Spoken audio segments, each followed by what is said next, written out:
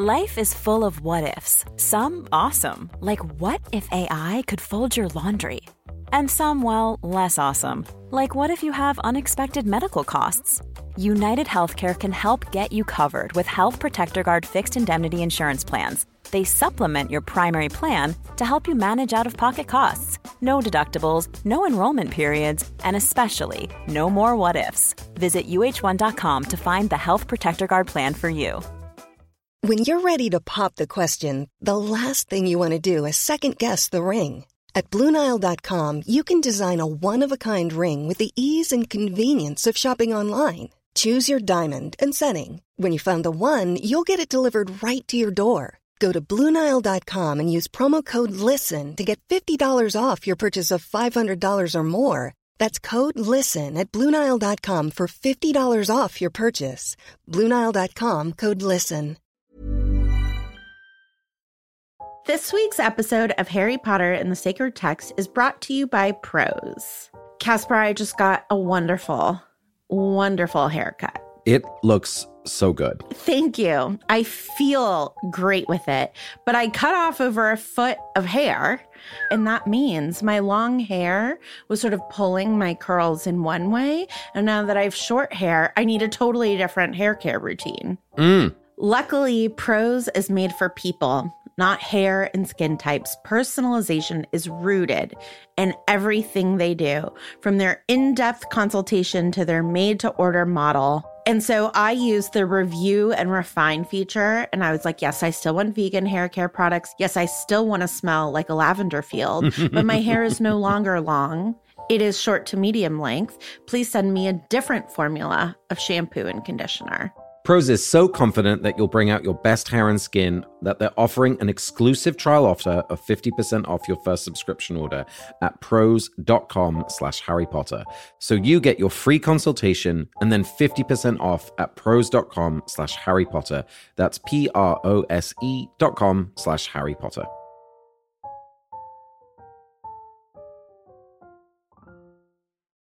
Chapter 16. In the Hog's Head. Hermione made no mention of Harry giving Defense Against the Dark Arts lessons for 2 whole weeks after her original suggestion. Harry's detentions with Umbridge were finally over. I'm Casper ter Kuile. And I'm Vanessa Zoltan. And this is Harry Potter and the Sacred Text. For our Every Flavored Bean bonus Patreon conversation, we are going to talk about our favorite version of the Hog's Head.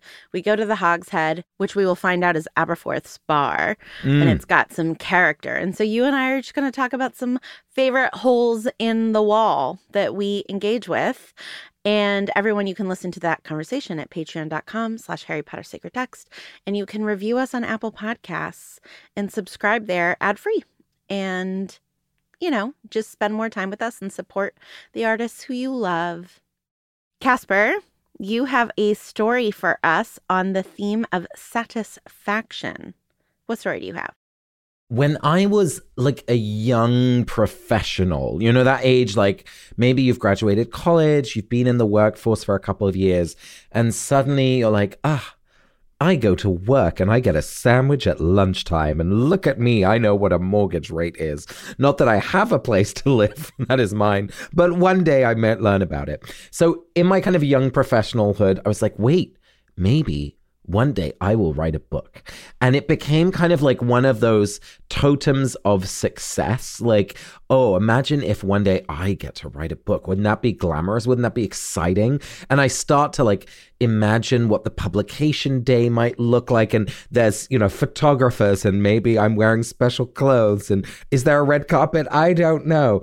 And of course, I was very, very lucky that much of that did come true, in that I did have a book that was published, and it was very much largely thanks to this incredible podcasting community. And we had planned a 30-city book tour and all sorts of exciting stuff. And of course, all of that was interrupted by COVID. But the idea that I would be a different me because I had a book published that still existed even in the midst of COVID.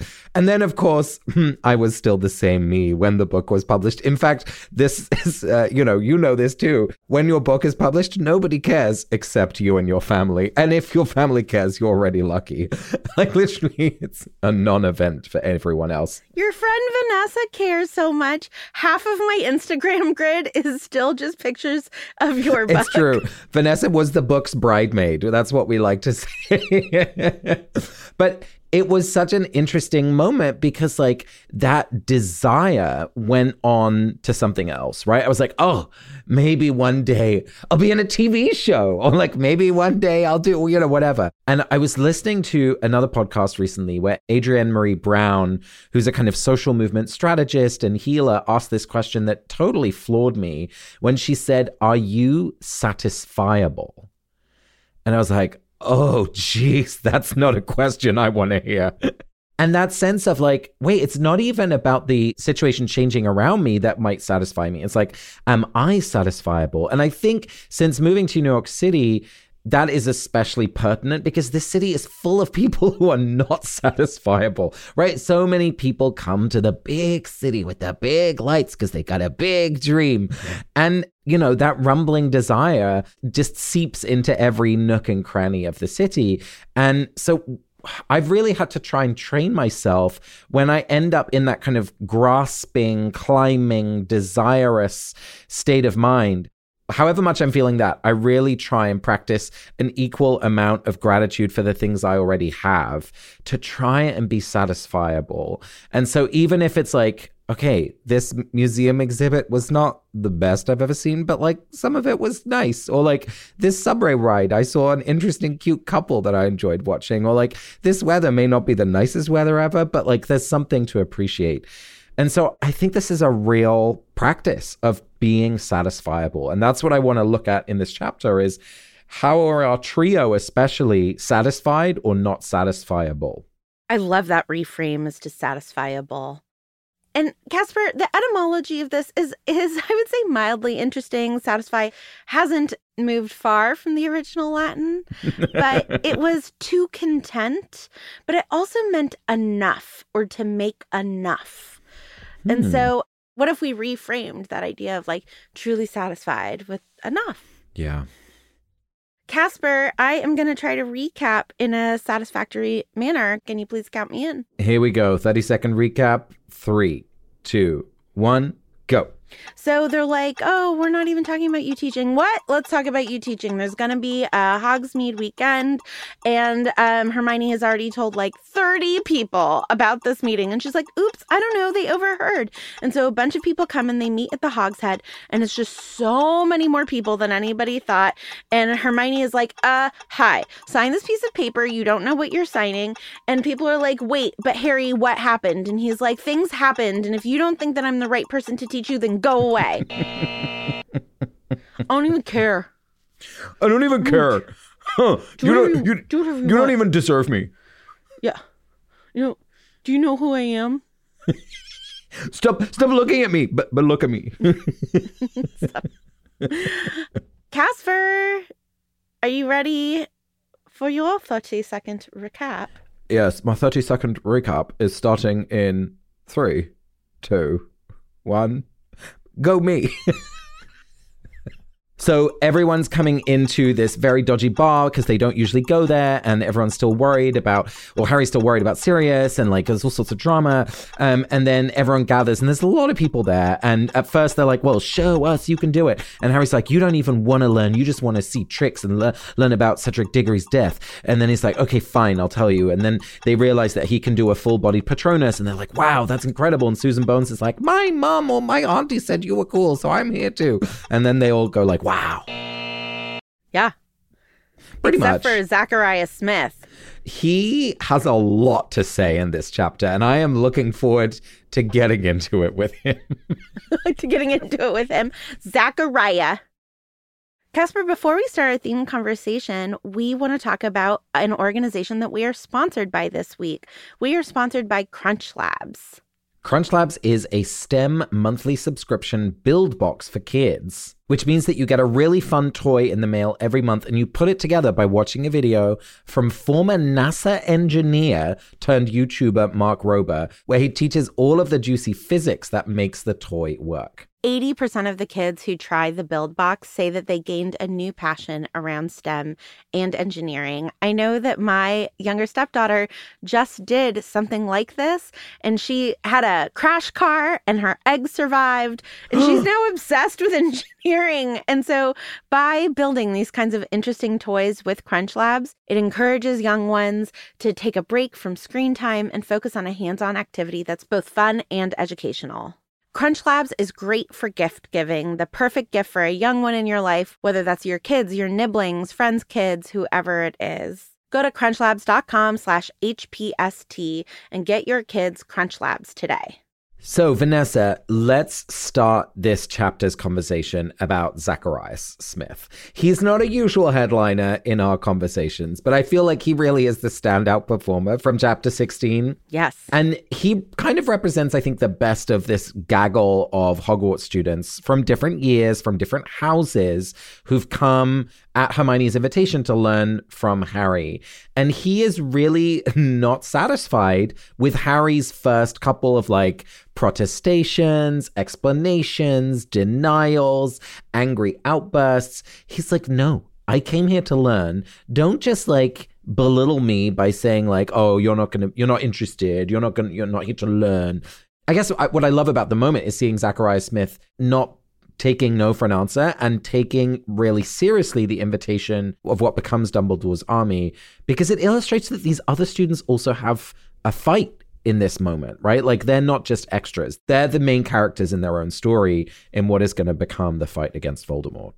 Yeah, I have mixed feelings about the way that Zachariah is portrayed here, because I see myself in him, right? He's like, prove it. I don't know what happened. Dumbledore is saying one thing. The newspaper is saying another thing. You're the only person who says that this thing happened. I like that he's questioning what's happening, and he is being given a lot of misinformation. And people who ask a lot of questions are important in our society.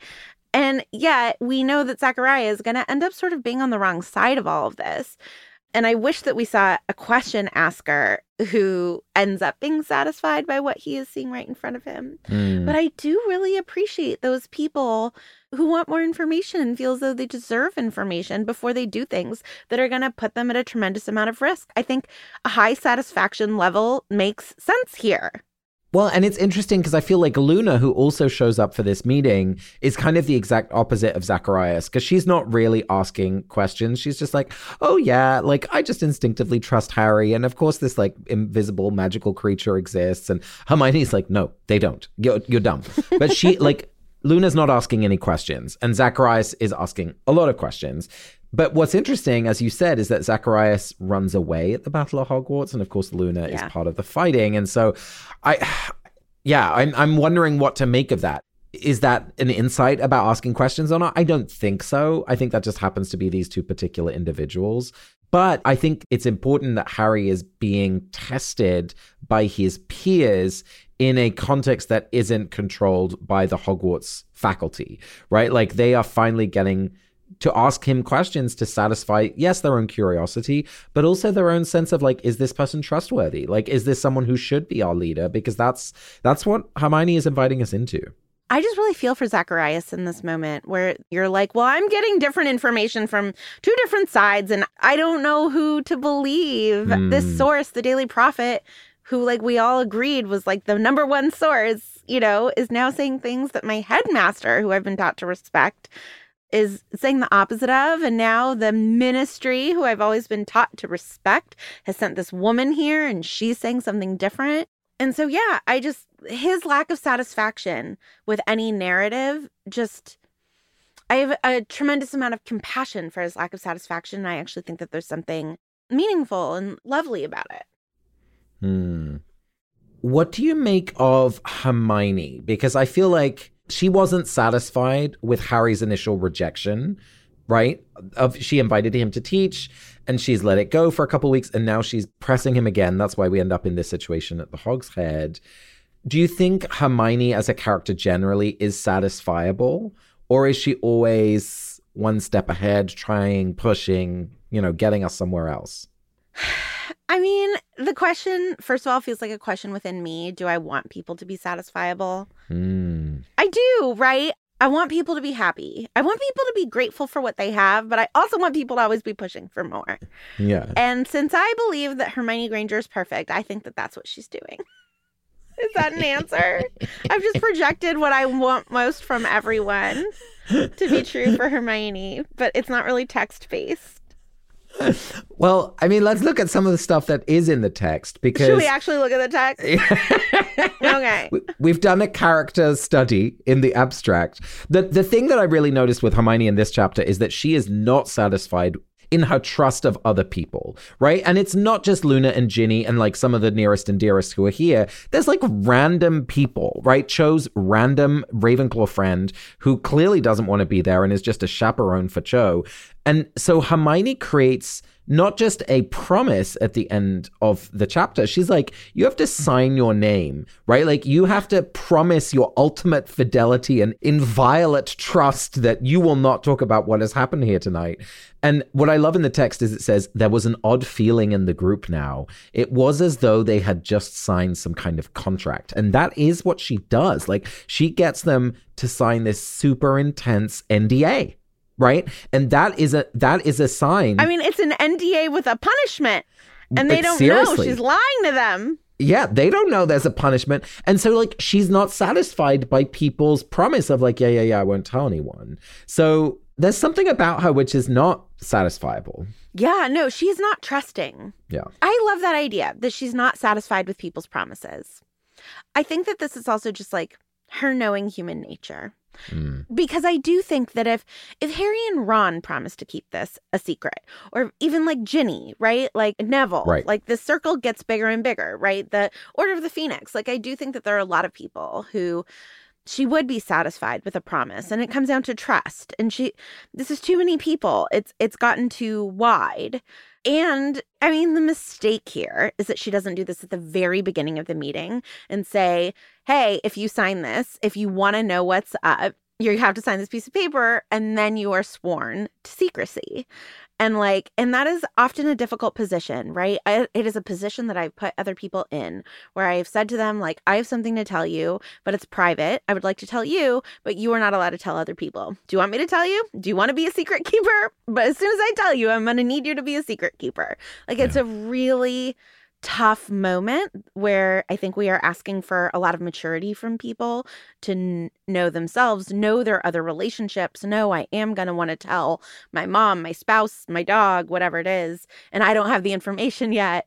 But Hermione's mistake here is a strategic one where she only at the end of the meeting sort of admits that she's not satisfied with their promises and is like, actually, psych, I need you to sign this like very binding piece of paper that if you break it, the spell will be that you are horribly disfigured for the rest of your life.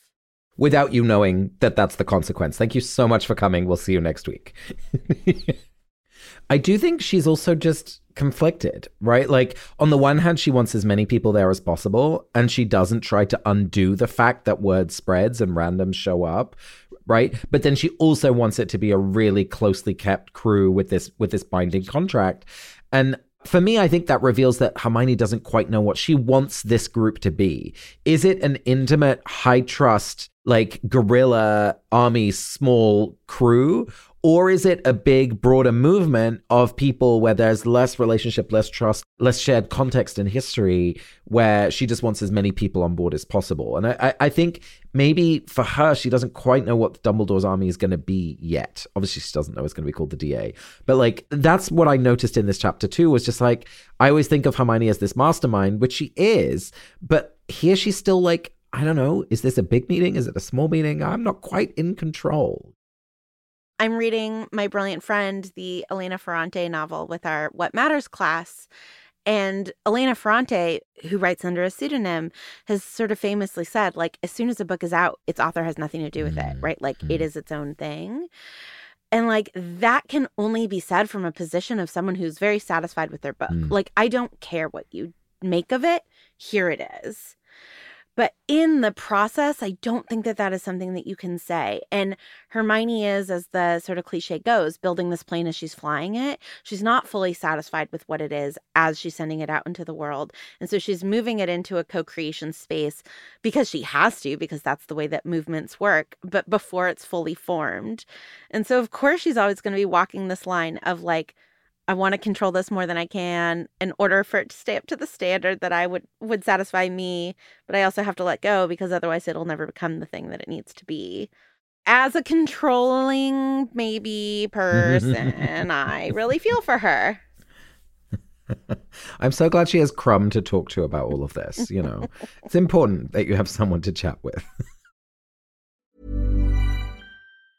Mom deserves the best, and there's no better place to shop for Mother's Day than Whole Foods Market. They're your destination for unbeatable savings, from premium gifts to show-stopping flowers and irresistible desserts. Start by saving 33% with Prime on all body care and candles. Then get a 15-stem bunch of tulips for just $9.99 each with Prime. Round out Mom's menu with festive rosé, irresistible berry chantilly cake, and more special treats. Come celebrate Mother's Day at Whole Foods Market.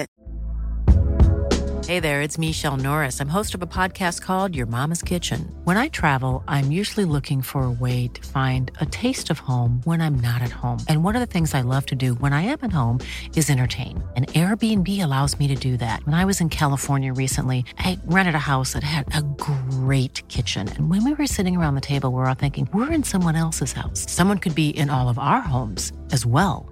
If you have a home, but you're not always at home, you have an Airbnb. Your home might be worth more than you think. Find out how much at airbnb.com/host. This week's episode of Harry Potter and the Sacred Text is brought to you by Prose. Casper, I just got a wonderful, wonderful haircut. It looks so good. Thank you. I feel great with it, but I cut off over a foot of hair, and that means my long hair was sort of pulling my curls in one way, and now that I have short hair, I need a totally different hair care routine. Luckily, Prose is made for people, not hair and skin types. Personalization is rooted in everything they do, from their in-depth consultation to their made-to-order model. And so I used the review and refine feature, and I was like, yes, I still want vegan hair care products. Yes, I still want to smell like a lavender field, but my hair is no longer long. It is short to medium length. Please send me a different formula of shampoo and conditioner. Prose is so confident that you'll bring out your best hair and skin that they're offering an exclusive trial offer of 50% off your first subscription order at prose.com/Harry Potter. So you get your free consultation and then 50% off at prose.com/Harry Potter. That's PROSE.com/Harry Potter.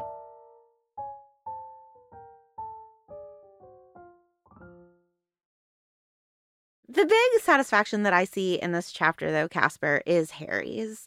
He is reluctant to give this speech, but he gets to give this speech in front of a group of people, most of whom are leaning toward believing him, but several of whom are quite incredulous and, unclear as to what he's going to say.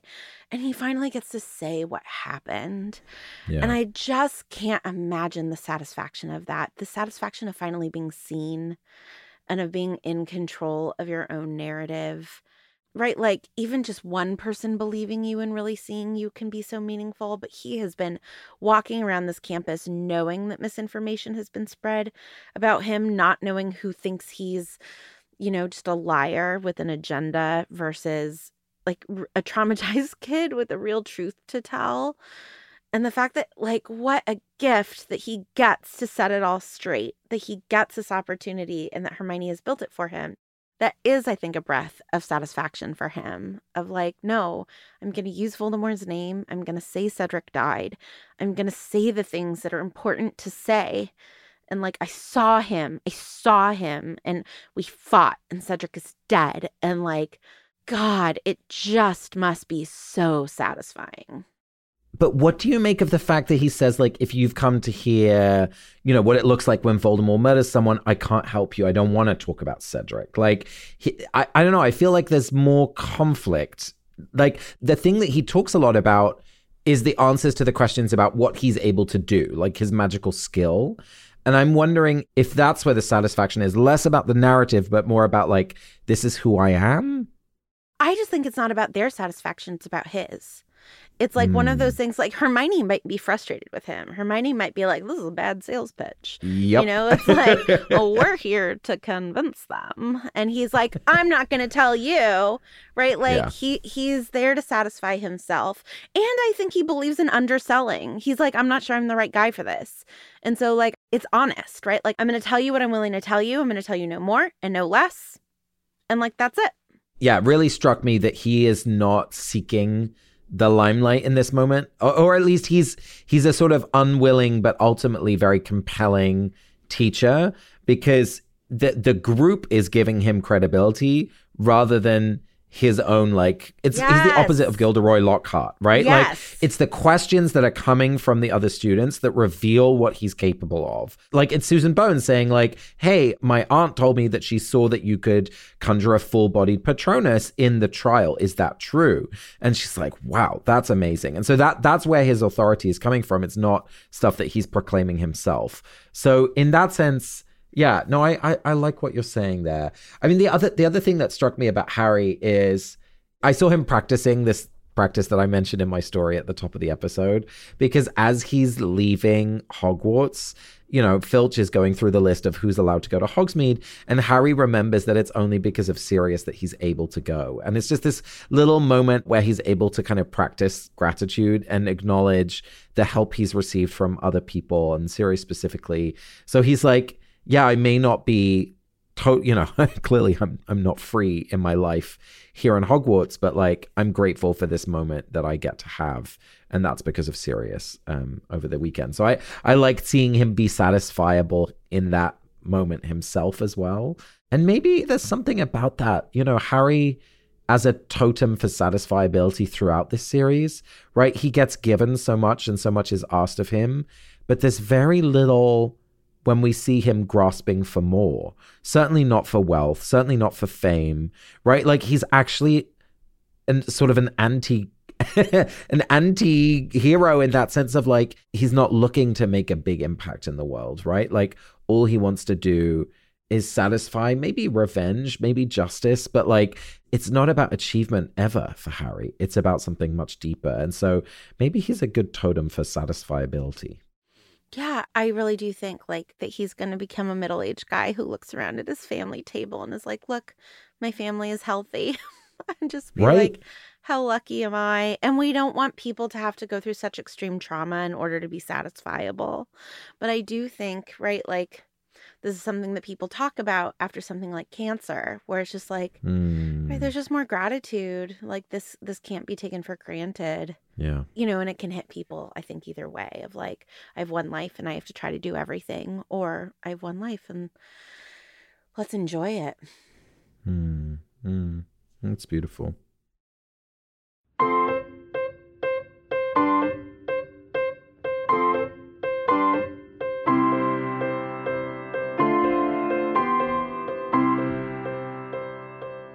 Casper, today we are going to do our spiritual practice of Pardes. It is a Jewish 4-step reading practice, and I found us a delightful sentence. Are you ready? I'm ready. What do you mean? Who's taking anything badly? I'm not going to harp on about anything.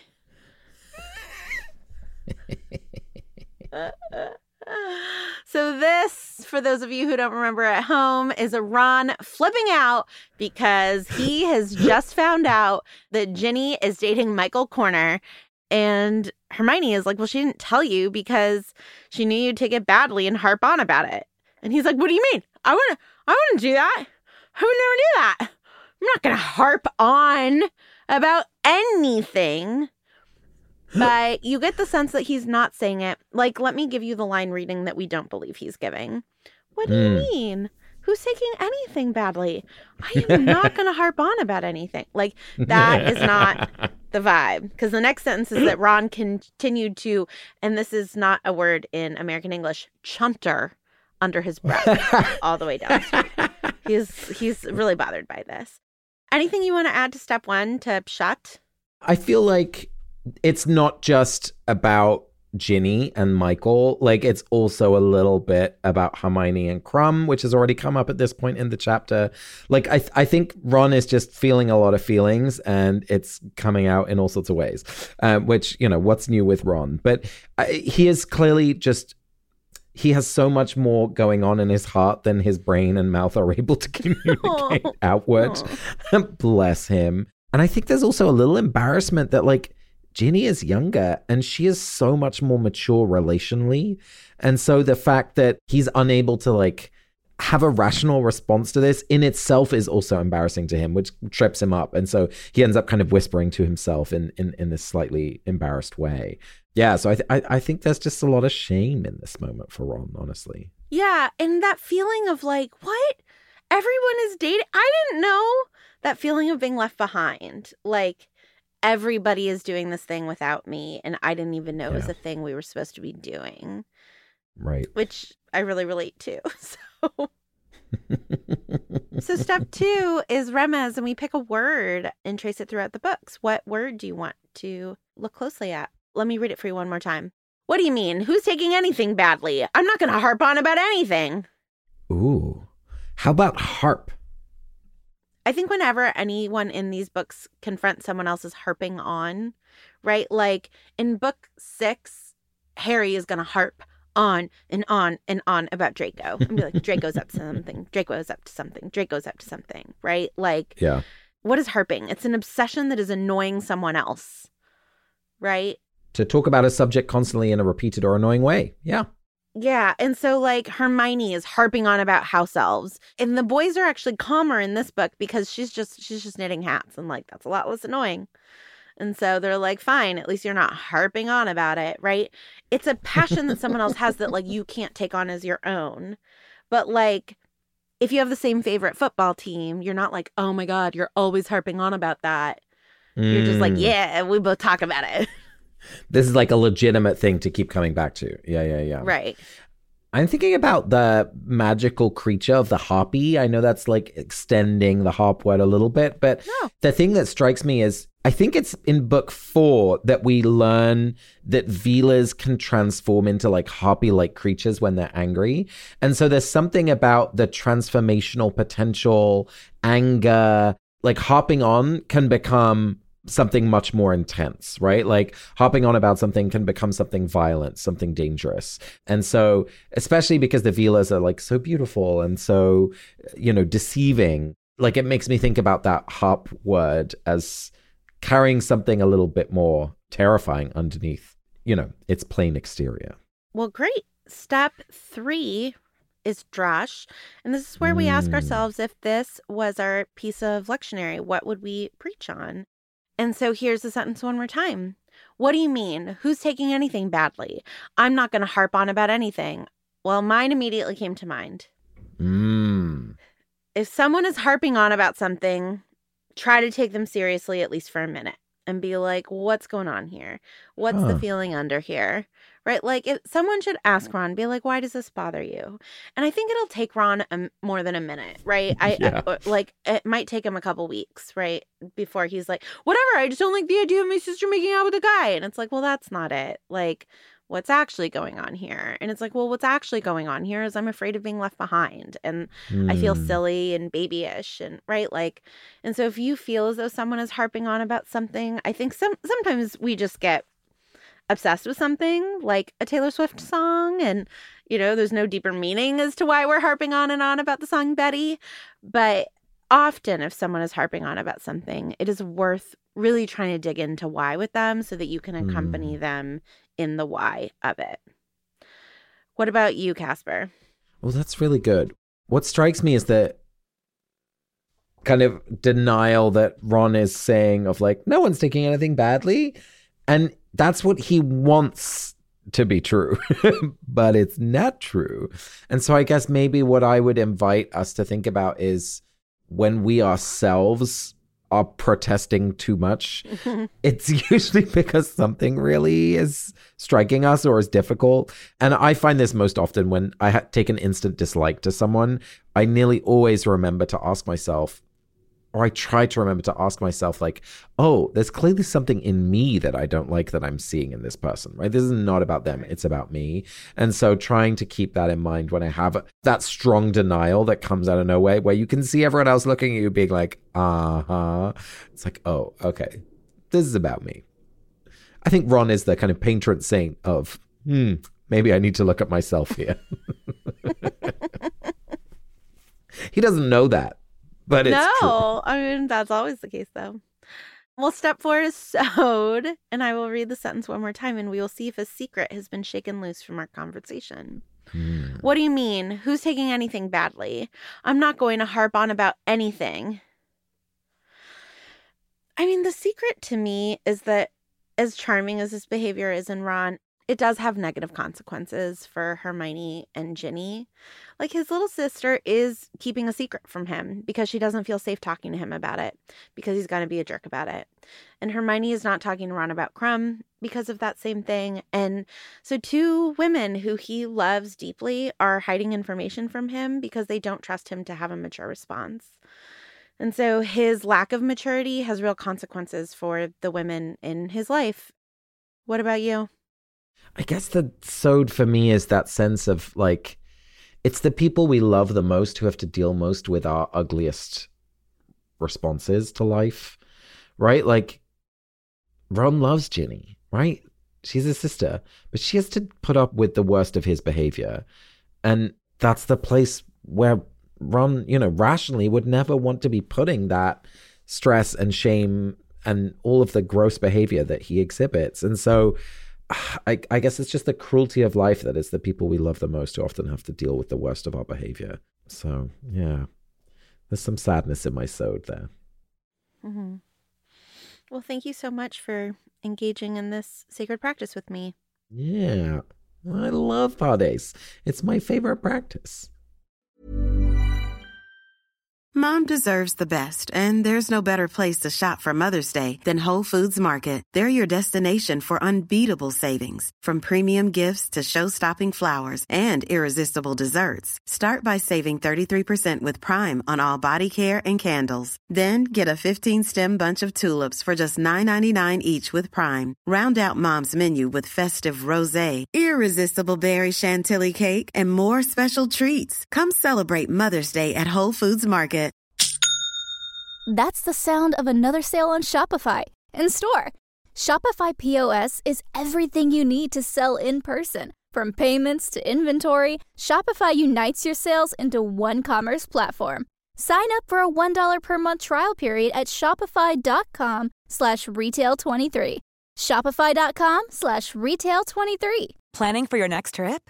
Elevate your travel style with Quince. Quince has all the jet-setting essentials you'll want for your next getaway, like European linen, premium luggage options, buttery soft Italian leather bags, and so much more. And is all priced at 50 to 80% less than similar brands. Plus, Quince only works with factories that use safe and ethical manufacturing practices. Pack your bags with high-quality essentials you'll be wearing for vacations to come with Quince. Go to quince.com/pack for free shipping and 365-day returns. This week's voicemail is from Sunanda. Hello, Harry Potter and the Sacred Text team. My name is Sunanda, and I'm reaching out to you from Toronto.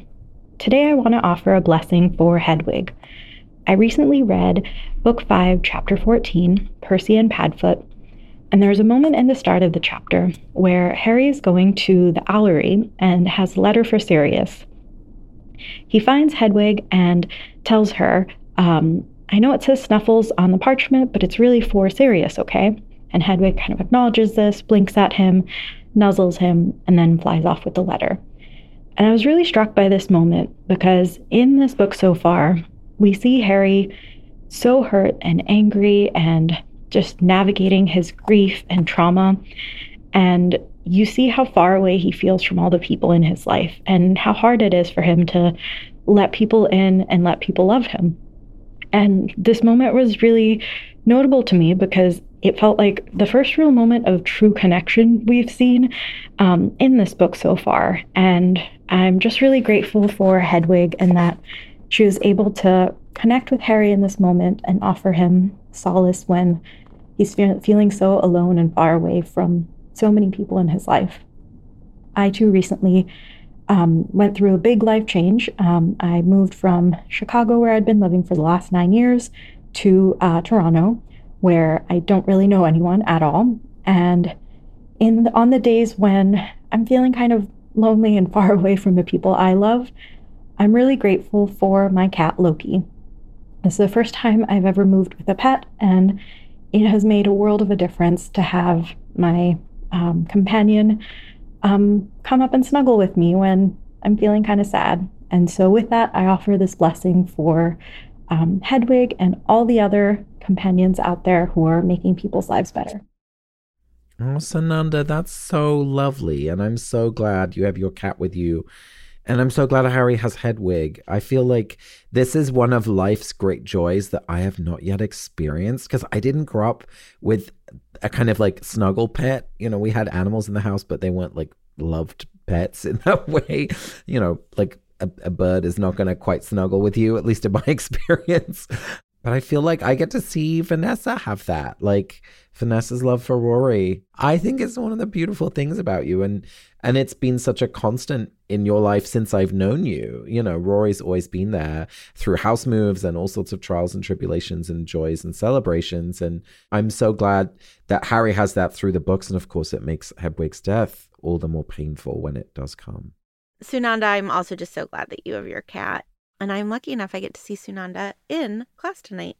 So, hey, Toronto friends, make it happen. Yes, Sunanda, that's so important. We have a really active Harry Potter and the Sacred Text community in Toronto. So go make some friends. Good peoples of the world. It's now time for us to remember members of our community who have been loved and lost. And this week we remember Kim Priest, who was 63, a jovial artist, mother and grandmother. Mary Alice Schassberger, who was 95, a grandma who was generous with her knitting, baked goods and time. And the victims of the Lewiston, Maine shooting. May their memory forever be a blessing.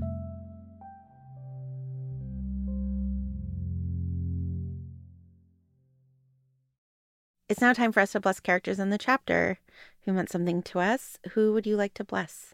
I really was thinking of Ginny this week. You know, she is moving on from what you can't have, right? To find something that you can.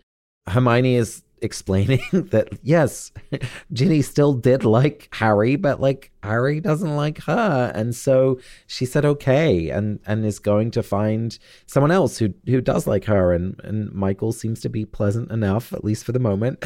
And I feel like there is something about that theme of satisfiability in that, right? Like the dream relationship does not exist. It's only the real that exists. And the real is disappointing in 100 different ways.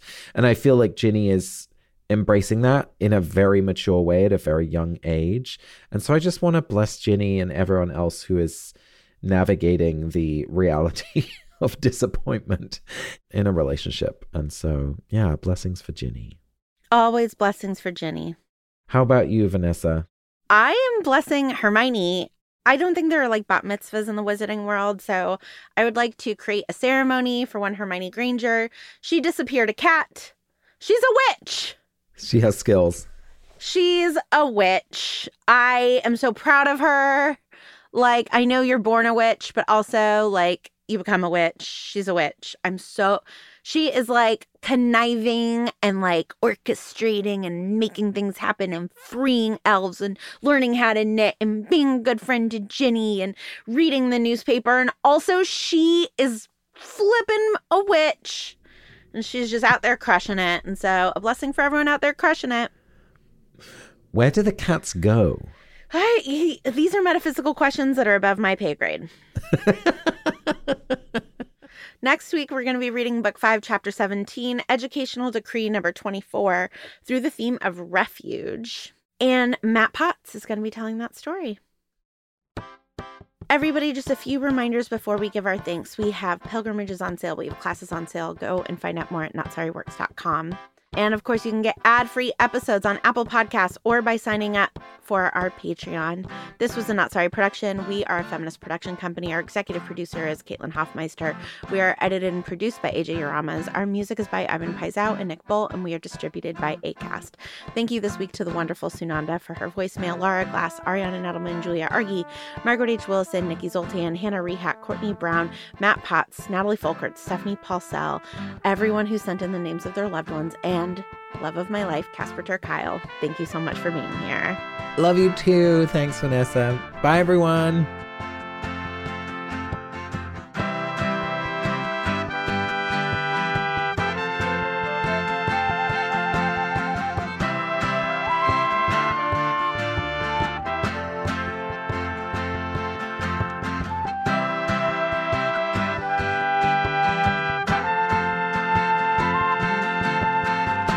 Three, two, one, go me. So, on the guest list are Lee Jordan, Fred and George, some Hufflepuff Quidditch player, Ginny, Terry Boot, Michael Corner, Anthony Goldstein, 3 Ravenclaw boys. No, I just did that wrong. Wait, is this a funny joke or not? No. Okay. I'm just going to list everyone who's in the room. I'll save it for another time.